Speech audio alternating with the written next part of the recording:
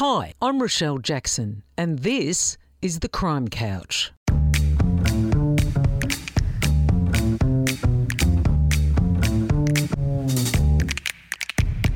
I'm an investigative journalist and true crime author, and I know who's who in the zoo, the crims, the cops, and the interesting individuals in between. So get comfy and join me here on The Crime Couch. It's going to be one heck of a journey. The Crime Couch is proudly sponsored by Bank Vic. Lil Irwin was an inspector in Victoria Police for 24 years. Lil, as she's affectionately known, led the way for women in the police force. When she joined in 1961, Lil was only one of 4 women in her squad. Lil was also nicknamed the Queen of Fitzroy and Legs 11, and was the only female inspector when she was promoted in 1977. Now, this was at a time when policewomen thought they'd be lucky to get to the rank of sergeant. Lil had a stellar career, starting at Russell Street Police Headquarters before being posted to Fitzroy, St Kilda, Morwell, Dandenong and Geelong. She retired at 58 years of age. It's a real pleasure to welcome to the Crime Couch Lil Irwin, registered number 13868. Welcome to the Crime Couch, Lil. Thank you. Tell me, why did you become a police officer? I just thought it would be interesting, so I asked the policeman if he thought I'd enjoy the police force. He said, "Yeah, I reckon you might."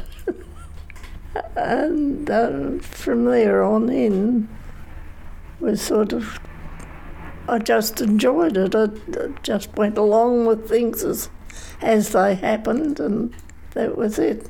In your initial police training, what did you learn about your eyesight? Because there was something that happened and you got to know about it, didn't you? My father had 20/20 vision, and he was picked for being a sniper in the First World War. He spent quite a few years there, and he eventually his brother was, one brother was almost a twin. They looked alike and everything, but the brother took it got mixed up and took the blame for things that he didn't do, and didn't take the blame for things he did do. When you joined as a policewoman in 1961. How were policewomen perceived in the job at that time, Lil? Oh, they were just interesting. That's about the lot. Were policewomen discriminated in those days? Did you feel there was a lot of discrimination? Always given the city jobs. We weren't allowed to use force, but we still snuck it in times. And in fact, I think it might be Mick Gatto. I used to grab by the ear and tell him to do something, and if he didn't do it, I'd dig my thumbnail in. It hurt and woke up.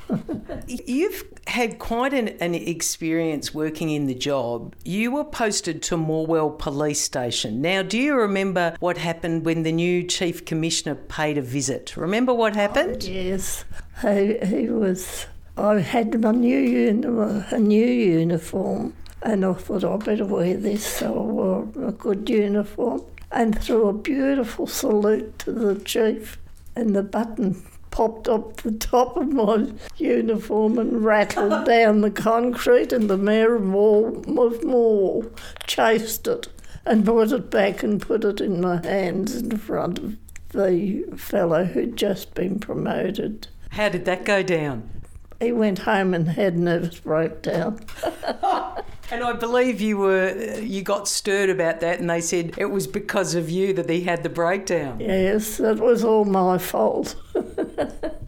Unbelievable. Look, Lil, you were at Geelong when you encountered that colourful identity who was, I think you were dealing with some underage young girls that were causing trouble. So tell me what happened. Who did you deal with? Mick Gatto was the main one. And he was on his own, but he was trying to win the girls, and he was showing off and kept answering my questions instead of letting the girls do it. And I said, for heaven's sake, come over here. And I took him over to his table. I sat him down and I said, you sit there and you keep your mouth shut. I don't want to be interrupted by you or anyone else. And he just looked at me. I said, if I hear one more question from you, I'm going to hang you on that hat rack by the door. And this was Mick Gatto. By your earring. By your what earring? By your puffy earring. So, Lil, how did Mick Gatto deal with that? He's a policewoman. Well, he was still looking at me. He had his mouth hanging open and just looking. He was still sitting there when I left the hotel. And I walked out the hotel. I said, I'm going now. It's all right. That took a lot of courage, though, dealing with Mick Gatto. Oh, it didn't worry me. I didn't know him. It didn't worry me at all. I was quite happy to tell him off and, tell him to mind his own business. And I had dealt with him. I didn't realise as a child. And stuck the fingernails into the ear and said, go on, do what your mother told you. So you dealt with him as a 12-year-old boy, I think, didn't you, at some stage? Yes. He was about 17 when I finally dealt with him, and when he was trying to pick up the girls. And of course they were all giggles, that's all they were interested in.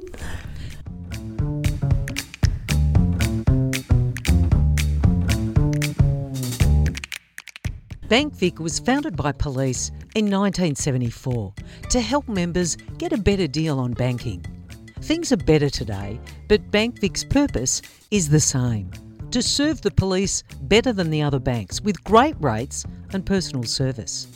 With a branch inside Victoria Police Centre and mobile lenders visiting stations or available by appointment, they're available where and when it suits you. Bank Vic get police because they've been helping them with their banking for nearly 50 years. To find out more, go to bankvic.com.au/thecrimecouch. Bank Vic is the trading name of Police Financial Services Limited, ABN 33087651 661. So tell me, what was your favourite posting, Lil, and why? St Kilda, because it was a good, busy station. And we had a lot of fun there, and they were quite good. But we were so busy, I'd just take a girl with me and go out and do a patrol down as far as Paran. They'd have to walk down there and walk back again. And I'd tell them who was what and who worked where and who you could talk to properly and who you had to be a bit careful with. And my godmother was the Mayoress of Paran. Oh, really? Yes. And she'd have been proud of me, I'm quite sure.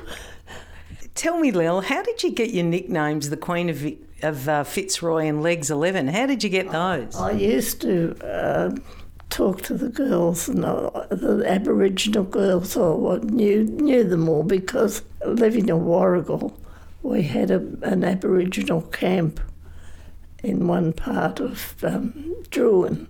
I used to say to them, you're going to get a name for this. And they said, well, one girl said to me, where have you been? I'd just come back from holidays. And she said, where have you been? I haven't seen you. How are you, love? I haven't seen you for ages. And I said, I've been around. And the policeman who was dealing with her looked at her and said, Well, that's the first time I've heard you call a police member by a four-letter word that we can't charge you with.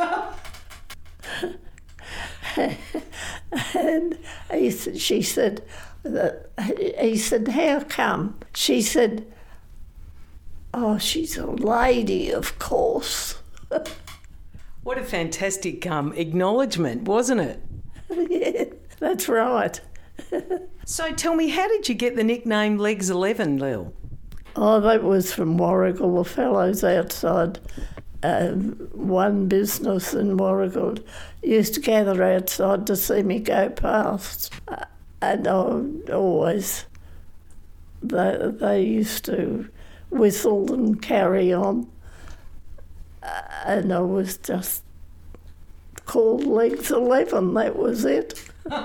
Now, how did you get involved in the Crawford productions? At one stage you were involved in Homicide and Division 4. Tell me about that. I was in Homicide and Division 4, and I was quite interested in that. It was very good. I quite enjoyed it.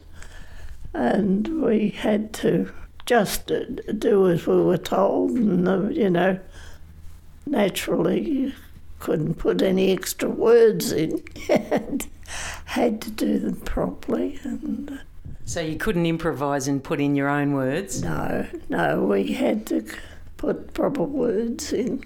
Were you acting as being a police member? Yes, I was acting as a police, and was showing, doing the hand motions for stopping the traffic and waving us on, and couldn't tell them what we really thought about. The interesting thing in doing my research about you, I learnt that you never carried a firearm, a baton or handcuffs as a street cop. How on earth did you make arrests, Lil? You just grabbed them, that was all. We didn't make that many arrests, but when we did, we made an arrest. And they knew it. And actually, when I first joined my very first night shift, I was working with Lorna Newton and Olive Phillips, two of the older policewomen. And Lorna, who was driving the car, said, "Get her." And I have a look and there's a woman under a light. So I got her, but when I got her under the light properly was my auntie. Oh, you'd actually arrested your own auntie? I arrested my own auntie, and it was the joke of the family that I'd do that. And there was no one was upset about it, but she deserved it, and that was it. She was just standing there under the light trying to get customers. So you arrested your own auntie for prostitution? My own auntie. Sorry, say that again. I arrested my own auntie, and they said to me, I said, I can't. I said, I can't. And Olive said she was walking with me, and she said, why? I said, my auntie, that's why. Did she recognise you? Yes, we got into the station, and they said, what's her name? I named her off, and she said, your own flesh and blood.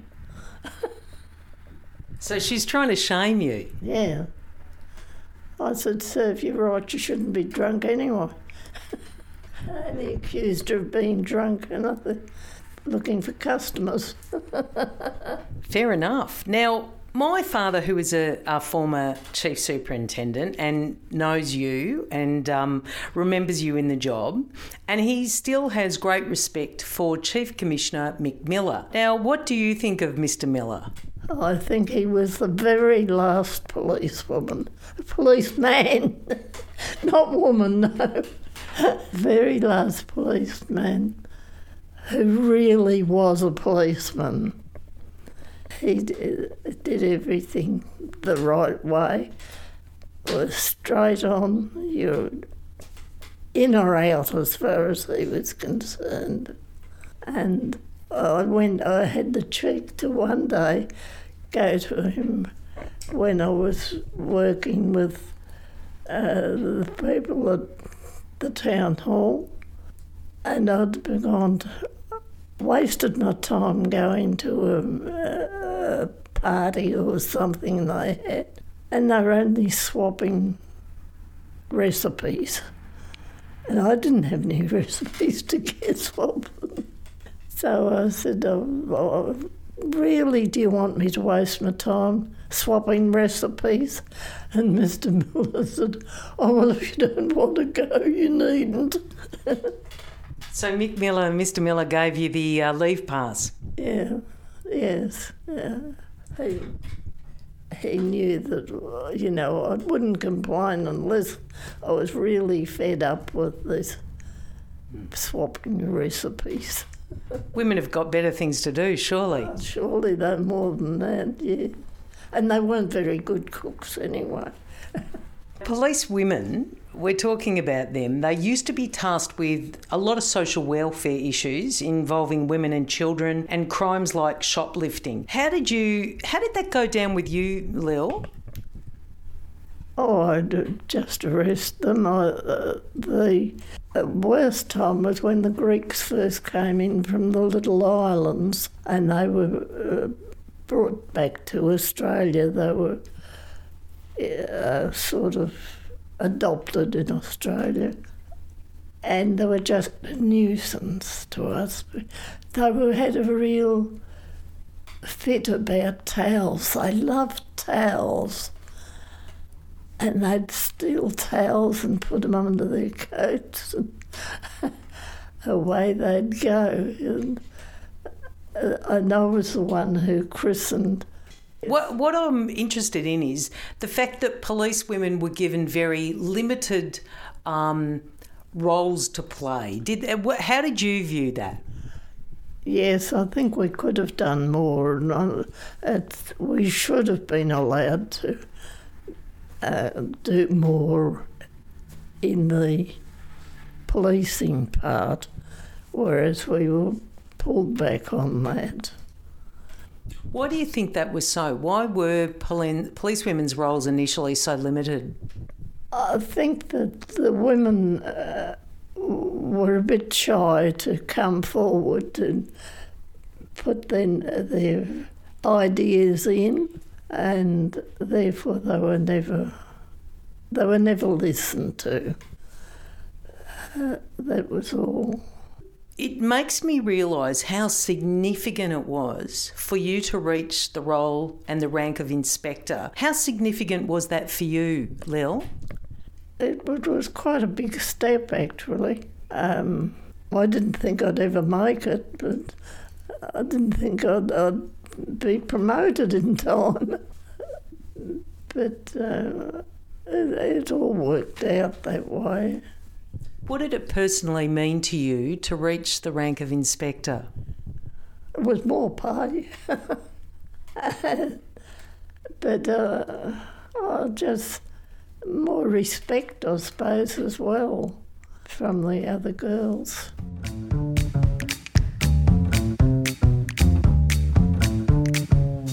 What was your greatest career achievement, Lil?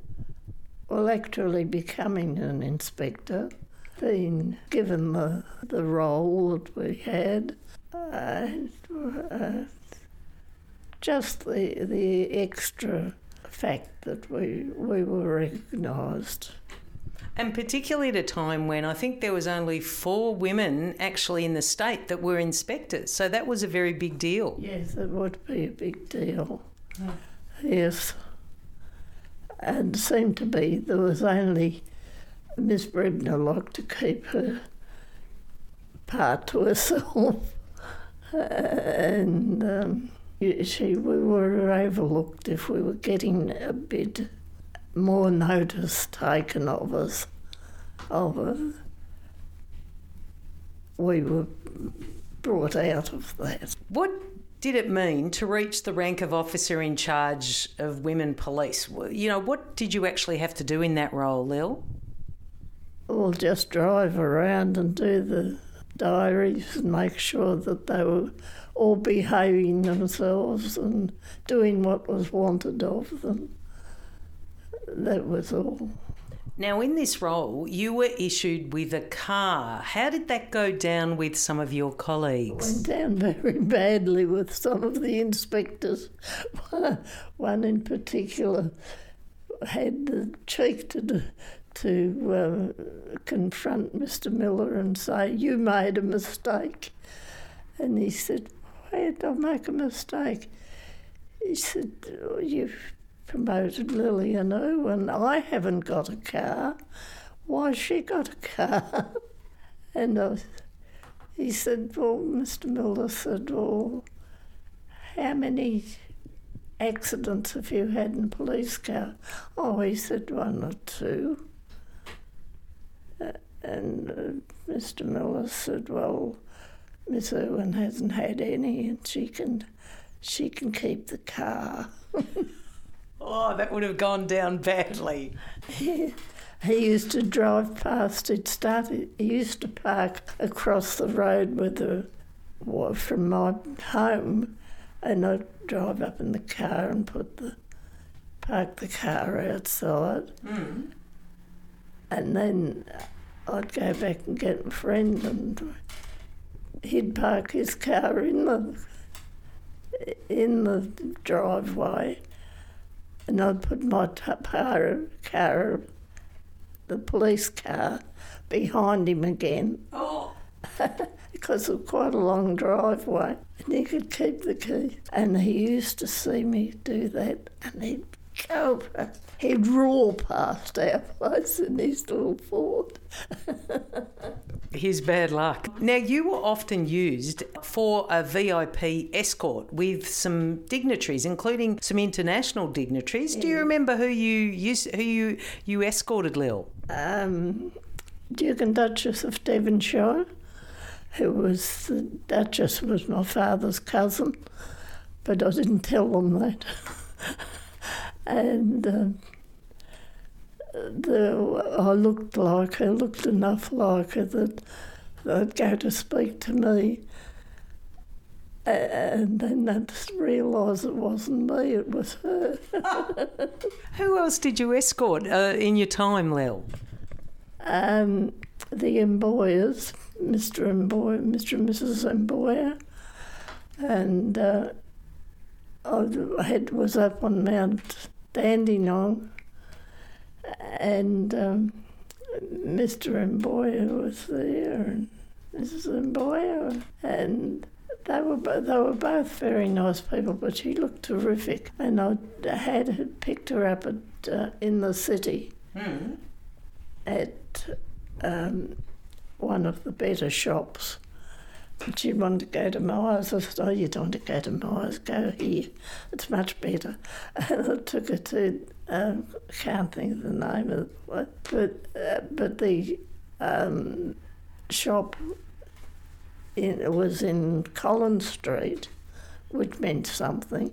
They were terrific people, very nice people. Mm. I wanted her to buy a dress.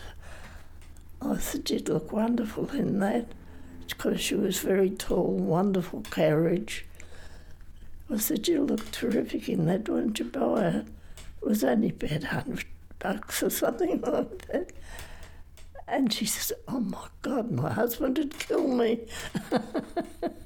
Tell me, what is 24 years of policing? What has that taught you about people, Lil? They're all the same. All frightened the husband won't like it, and were embarrassed when they were brought out of their shells and had to do anything different. Mm. They were quite embarrassed. How would you sum up your career? It was very interesting. Very, very interesting. What are the main changes in policing that you've seen, and what do you think about those changes? Like, what do you think of the new uniform, the new police uniform? Oh, it should never have been like it is. It wasn't wanted. It was better with the blue shirt, light blue shirt.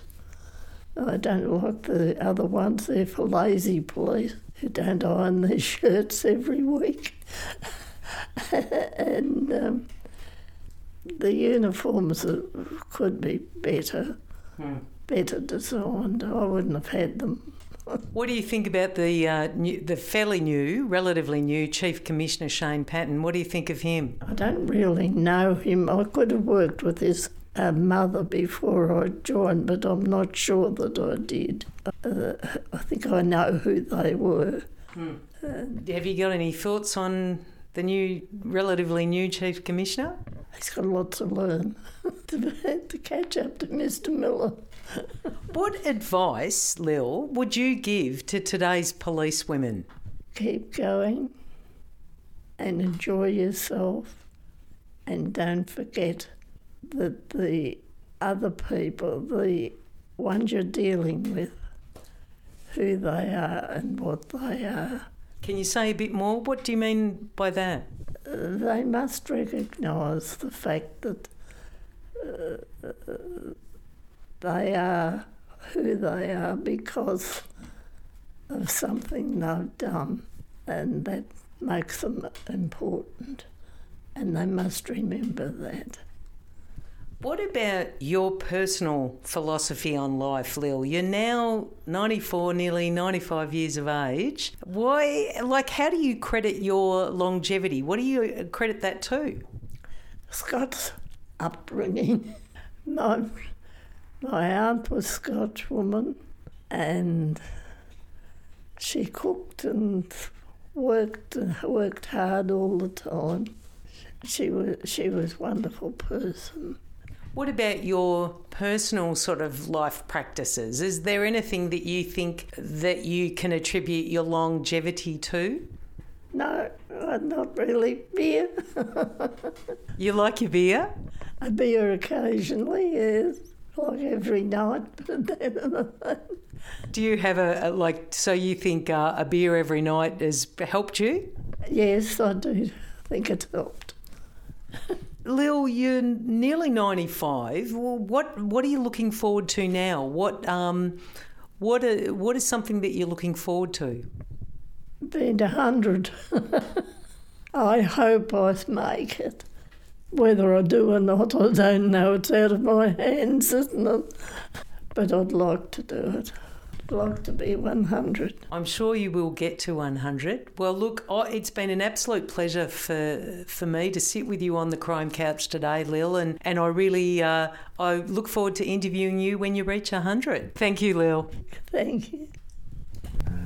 Thanks for joining me. I'm Rochelle Jackson, and I look forward to your company next time on the Crime Couch.